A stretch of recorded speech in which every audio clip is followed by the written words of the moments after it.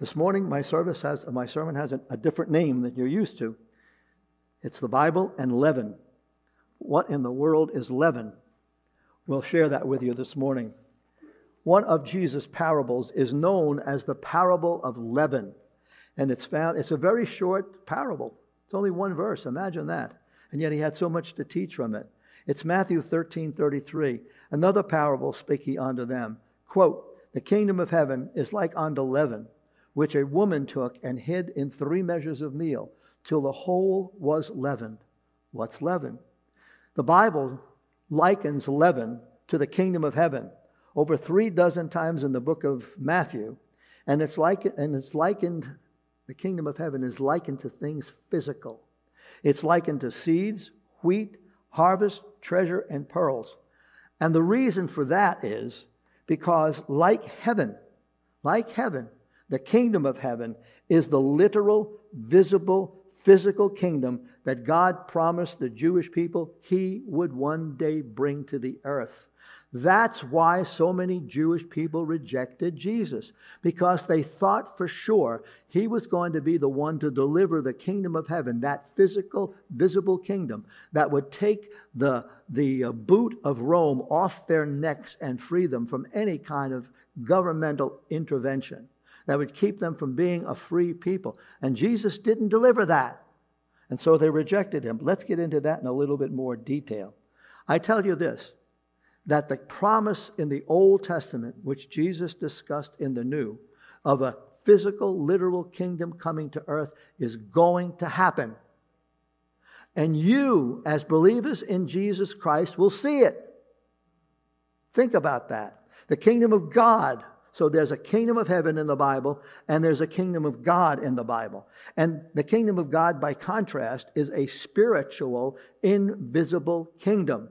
Listen to Luke 17:20 and 21. And when he was demanded of the Pharisees when the kingdom of God should come, he answered them and said, the kingdom of God comes not with observation, neither shall they say, it's here, or it's there. For behold, the kingdom of God is within you. The kingdom of God, which Jesus came to deliver, is a spiritual kingdom. You're part of it. It's who you are. You're part of his spiritual kingdom, according to John 3:3. One day we will reign with him in his earthly kingdom in Revelation 26. But as we approach that day, Jesus said a very sad thing is going to happen to this spiritual kingdom that I want to make you aware of, because it's going to affect you. It was beginning to affect Christians 2,000 years ago in the first century church, and it's already here in this 21st century in the church. So let's look at that. Leaven will insinuate itself into the work of the kingdom. So again, what is leaven literally? Leaven is a lump of old dough still in a state of fermentation caused by a yeast-like substance, which when added to bread dough makes it rise. But leaven also has a negative connotation in the Bible. There's something negative about something growing inside a person. That's not good. There's something about something growing inside the body of believers. That's not good. Listen to leaven as it's found in Matthew chapter 16, verses 1 to 12. And you can read it up there on PowerPoint. Matthew chapter 16, verses 1 to 12. The Pharisees also with the Sadducees came, and tempting desired him that he would show them a sign from heaven. He answered and said unto them, when is it evening? You shall say, we will be fair weather, for the sky is red. And in the morning it will be foul weather today, for the sky is red and lowering. O you hypocrites, you can discern the face of the sky, but you can't discern the signs of the times. A wicked and adulterous generation seeks after a sign, and there shall be none but the sign of the prophet Jonah. And he left them and departed. And when his disciples were come to another side, they had forgotten to take bread. And Jesus said to them, take heed, beware of the leaven of the Pharisees and of the Sadducees. And they reasoned among themselves, saying, is it because we have taken no bread? Which, when Jesus perceived, he said unto them, O ye of little faith, Why reason you among yourselves? Because you have brought no bread? Do you not understand, neither remember the 5 loaves of 5,000 and how many baskets you took up? Neither the 7 loaves or the 4,000 and how many baskets you took up? How is it that you do not understand that I speak it not to you concerning bread, but that you should beware of the leaven of the Pharisees and the Sadducees? Then understood how they bade not beware of the leaven of the bread, but of the doctrine of the Pharisees and the Sadducees. It sounds a little complicated. So what the Pharisees were looking for was something tangible. Show us something tangible. Give us a sign so that we can believe. It's as wrong a purpose as you can prove that there is a God to believe that there is no God without faith. It takes faith to believe in the intangible, because faith is intangible. And yet people want to see something tangible so they can believe. And Jesus said, you're much more blessed if you just believe by faith than if you have seen me. He said, there are those who are here who have seen me and they still don't believe. The evidence for God is all around us, but he is seen through the eyes of faith. Hebrews 11:1, faith is the substance of things hoped for, the evidence of things not seen. One of the principal rules of science is called the scientific method. And what it basically states is you must have first-hand observation. You must be able to see some. Theories and facts must be observable. Did you see life begin on earth? I don't think so. Of course not. By the way, neither did scientists. Did you see the birth of Christ? Did you see him walk the streets of Galilee? Did you hear his sermons? Were you there when he was crucified? Were you there when the trials went on? Were you there when they nailed him to the cross? And were you there when he rose from the dead? And the answer, of course, is you didn't. You have to accept those things by faith. You weren't there. Conservative scholars were not there. Liberal scholars were not there. God said, the just shall live by faith. And when he said the just shall live by faith, he meant it. A lot of things you do in this life are by faith. You took a seat in that pew this morning by faith, believing it'd hold you up. There were a lot of people in those pews yesterday, and one of them might have weakened a pew, and you would have gone down. But you took that by faith. You go on an airplane by faith. We traveled on an airplane by faith, and unfortunately, by faith, it wasn't a good experience. Very difficult. But if somebody said, as you got on that plane, and the pilot came on and said, there's a 10% chance this plane is going to crash, what would you do?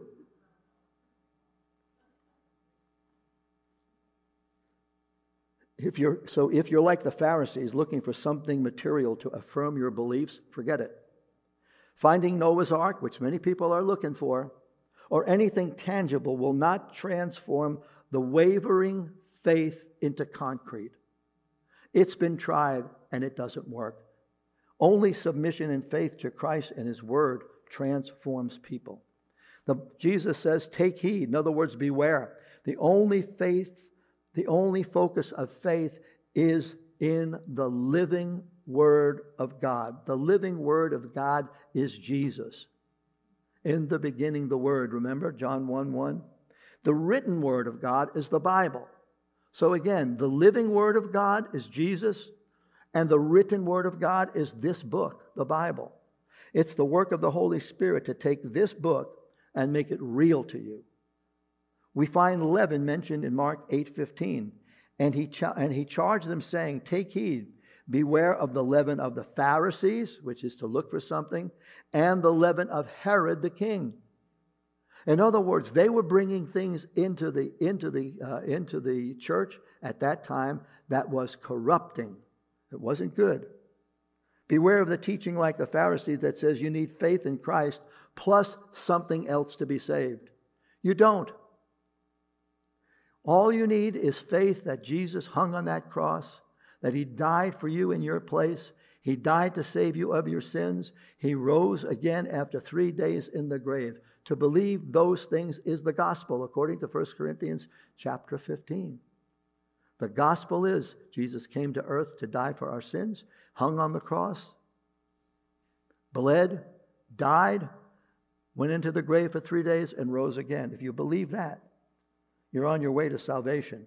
He said, beware beware of the teaching that says you need something more than that. You don't need anything more than Jesus. There are people who say, well, you've got to be good. You've got to be able to keep the commandments. I got news for you. Look at the 10 commandments. You can't keep any of them. You can try your best. If you go down a list, it says, thou shalt not lie for all intents and purposes. Have you ever lied? Well, I've never lied, you say. Well, you're lying right there. Or some people say, well, I've never stolen anything. Well, at work, did you ever take a pen? Did you ever take paper? Did you ever take something from your job? Did you ever borrow a pencil and never give it back? Did you ever borrow $5 from an employee, from a fellow employee, and never give it back to him? Stealing. So we try to work our way around the 10 commandments, and we can't, because the reality is we cannot keep the law. Try as we will fail. And beware the leaven of Herod. Herod was a deitist. A deitist is somebody who believes in a God, but believes he's way up there and doesn't care. He wound the clock of time and then walked away from creation. He created things and cares not a whit for what's going on in your life today. Some of the founding fathers were deists, but most of them were Christians. But some of the founding fathers believed that very same idea, that really there is a God, but he has nothing to do with you and nothing to do with life. He never intervened. He never came to earth. No, beware of that. And there are a lot of people who believe that today, that there is a God up there, but we can't know him. Biblical Christianity is not a solo like Herod thought. You can't come up with your own ideas about what it means to be a Christian. You can't follow your own drummer. Biblical Christianity is not a solo, it's a community. We are the body of Christ, and we are dependent upon one another. One of Jeff's favorite verses is iron sharpens iron. It's in Proverbs, and it's true. We need each other. We need to be able to hear the word of God. We need to encourage other believers. We need to count on the prayers of other believers. How does it feel to know that there is somebody praying for you? How do you feel when somebody comes over to you and says, I'm praying for you as you go through a difficult time? I know how I feel. Many people came to me yesterday and the day before and say, I'm praying for you for the funeral. I took great comfort from that. And I told the members of the family, I'm praying for you through this time. We bring comfort to one another. We bring encouragement. The giftedness of other believers and the wisdom of other believers and the ability to learn from other believers is pivotal to our growth and our faith in Jesus Christ. We need to hear the gospel. We need to see the gospel. There are people who are watching on the computer this morning, and they're hearing the gospel. That's important. There are people on the radio who at 8:30 this morning heard the gospel, and that's important. And our job is to expand the walls of heaven. And when God gives us an opportunity to do that with technology, guess what? We'll walk through that door. And we'll do what we can to reach as many for Jesus Christ, so that as Paul said, I'll do whatever it takes that some will be won for Christ. Whatever it takes, short of doing something that violates Scripture. We'll have to go to the ends of the earth. And today we don't have to go there physically, but we can be heard at the ends of the earth. There are those who, like Herod, can try to convince you to do your own thing. You're too busy to watch on live stream or come to the meeting house. You have other priorities on Sunday morning, or they tell you to keep your spiritual life separate from your everyday life, and people do that. Men have a great capacity to compartmentalize. That this is my work life, this is my family life, this is my spiritual life, this is my financial life, this is my entertainment life.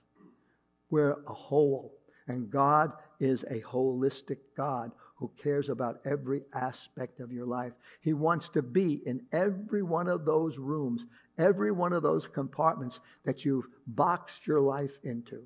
Because if he can't be Lord of all, he won't be Lord at all. If he's not the Lord over your finances, if he's not the Lord over your free time, is he not the Lord over your thought life, if he's not the Lord over your social contacts, he's not going to be Lord at all. You have to allow him to come in and work in each of those areas that go into making you who you are. You're not one-dimensional. You have many dimensions. You are complex and you're complicated. And God wants to be in every one of those complexities.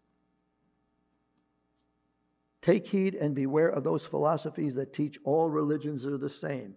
Now, I've been told that many, many times by people who don't know what they're talking about, that all religions are the same.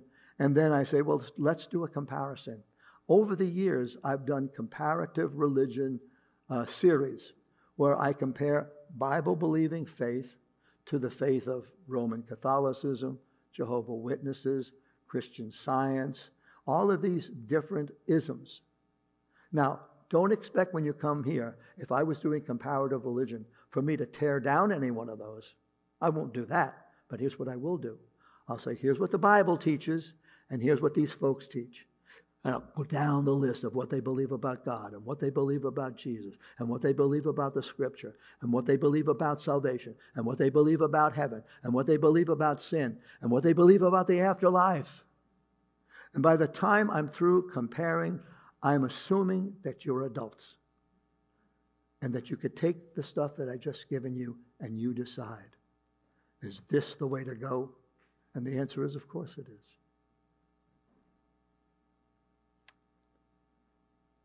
The Apostle Paul denounced apostasy, which is false teaching. They were growing in the first century church like leaven causes bread to grow. In the context of Galatians, a group of Judaizers, Jewish people called Judaizers, were teaching that salvation was Jesus plus self-effort plus traditions. And Paul writes this in Galatians chapter 5. When faced with false teachings, stand fast. Don't let go of the truth. Don't get entangled in the bondage of religion. We don't have a religion. We have a relationship. And believe me when I tell you, and you know it experientially, and you know it in your head, religion is a dangerous thing. Religion can kill people. Jesus never told you to pick up a sword and defend the faith that way.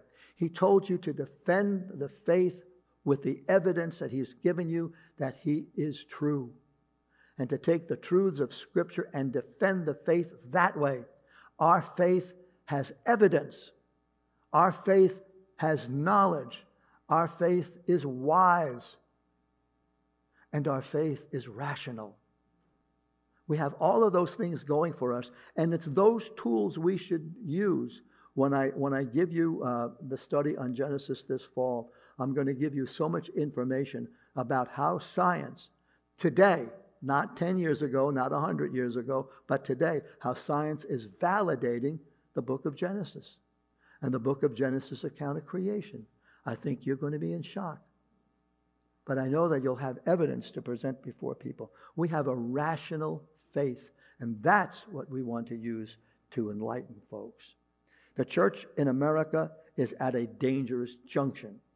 The leaven of secularism, materialism, apathy, religious relativism, and false teaching is growing. I want you to listen to this list carefully, and I want you to see if you identify with any of this. First of all, I mentioned the word secularism. That means that someone is becoming less godlike, that there's no Christianity, that it's godless. We are getting into a place of secularism because Christians are indistinguishable in the culture from non-believers. It's hard to tell the Christians from those who aren't. We think like they think. We talk like they do. We behave like them. Our priorities and aspirations are not any different from those who don't know Christ. Ask yourself. Do we look, do we sound, do we live any different from our neighbors who are not believers, let's say? Should there be a difference? Materialism. Because Christians have put success and significance, we're about stuff. Things and money become our first priority. Is material things our first priority? The Bible doesn't say money is the root of all evil. The Bible says, and you all know it, and you'll say it as I say it, it's the love of money that is the root of all evil. Intrinsically, money is not evil, but what we think about it and the priority we give it can become evil. I mean, what will people do for money? They'll sell themselves. They'll become drug addicted. They'll do whatever it takes. They'll hold up a bank. Or they'll break somebody's legs if they're Italian. Whatever, to get money. Religious relativism, because Christians have begun to buy into the liberal Christian view that says Jesus is not unique among other gods, or believing that God's people who follow their conscience will get to heaven. That's not how you get to heaven. The conscience can be very misleading. It can take you down a wrong road. If you're following your conscience and you're not following God's word, you can be taken off the deep edge. There are not many ways to God. There's one way. Either there is one way or Jesus is a liar. Now, which is it going to be? Jesus said, I am the way, the truth, and the life, and no man comes unto the Father but by me. Do you believe that? You're in a minority. Is it uncomfortable for you to be in a minority of understanding about things that are truth? And even the idea that there is truth falls by the wayside, and it's usually the first victim in a secular society. And people say, well, this is the truth and that. I hear people on television, when they do the news, contradict one another when it comes to what's true. We have the truth in God's word, and we can trust it. False teachings. Just for example, the battle of the Bible. Now you know that we use and believe that God's inspired word is preserved and unchanging. And we've been using the King James Bible since this church was founded in 1733. It's unchanging for us. There are those who say that it's not the words of the Bible that are inspired, it's the message. Is it the very words? Can you trust the very words of the Bible? I tell you, it goes one step beyond that. It says every demarcation, every little comma, and every little period has been inspired by God. There are those who believe that God inspired the Bible, but only in the original writings. He didn't preserve those words in the English language. What good is it if God inspired the writers in Hebrew and Greek and then lost it over the centuries? Or isn't God able to preserve his word, to keep it from being distorted? I'm sorry, call me naive, but I believe that every word of this book is true. I've said it for many years, and I pray to God I die with that truth on my lips.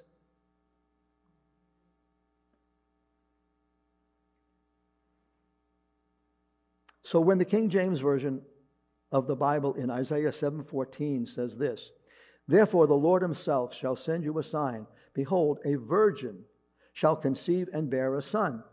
And then you go to a Bible that was published in 1901, the Revised Standard Version, the RSV. Here's what it says. A young woman shall conceive. Is there a difference between a young woman and a virgin? Which is correct? Not asking you for a show of hands. Just want you to think about this. I've only got a couple of examples for you. There are many, but I'm only giving you a couple. When the King James Version says in Matthew 18:11, for the Son of Man is come to save that which was lost. And that 1901 Revised Standard Version leaves that verse out completely, which is correct.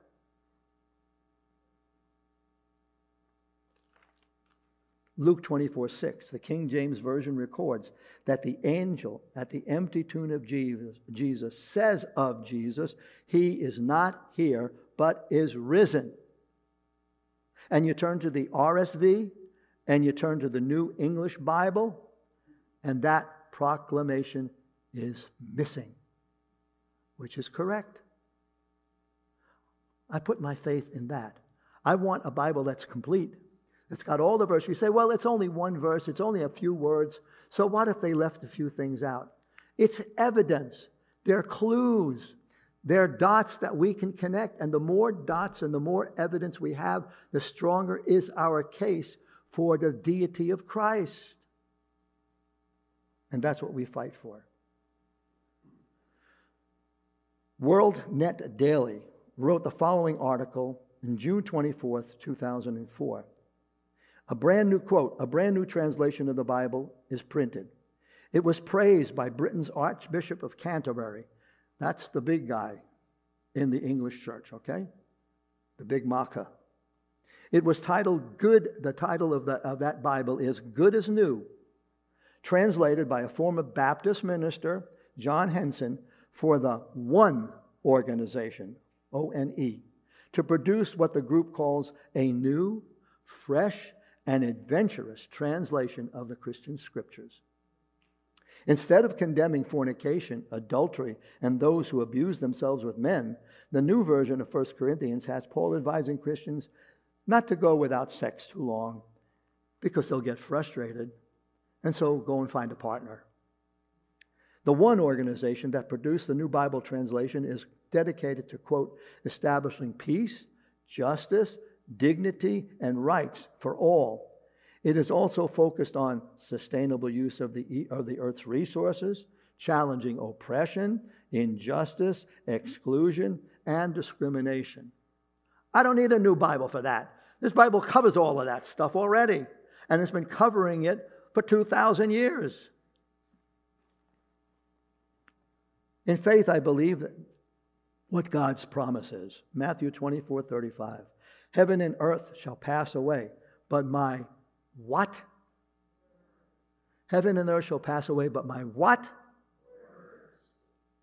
That means every word. My words shall not pass away. In other words, this book is going to be around a lot longer than you and me.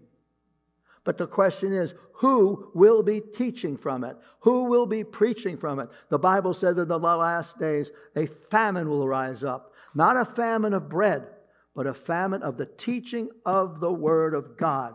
Because by the time you get through changing all the words, by the time you get through taking out the parts you don't like, and by the time you get through deciding what's true and what's not true, there'll be no teaching of the Word. And that's the leaven I've been talking about. So take heed and beware. Leaven is slowly working, but ever working in churches across the United States. We must be steadfast, and we must stand fast. The times demand no less. Paul reminded Timothy to stand strong in the Word, to study and meditate the Word, and to allow the Holy Spirit to use what he was studying and meditating on to keep him growing and to push out the leaven of his day's anti-biblical philosophies and worldview. You see, your Christianity, your Christian growth, your Christian well-being depends on that. What will you do? Let's pray. And so this morning, Father, we pray for an anointing of these words to the hearts of those who are here. More than anything, Lord, we want to be faithful. Can't always be right, but we sure can be faithful. It's sometimes hard to believe the things that we read in the Bible, but that's where the faith comes in. And that's where we have to bridge our doubts and our questions. We bridge it with faith to know that there is an answer to some of the questions that we have. And we may be able to realize them very quickly, and it may take years of study. So I pray your anointing and your blessing upon each of my brothers and sisters this morning. I pray you encourage them to stay in the Word or to get in the Word and to never, ever let go of it. Our very lives as Christians depends on it. All these things we pray in Jesus' name. Amen.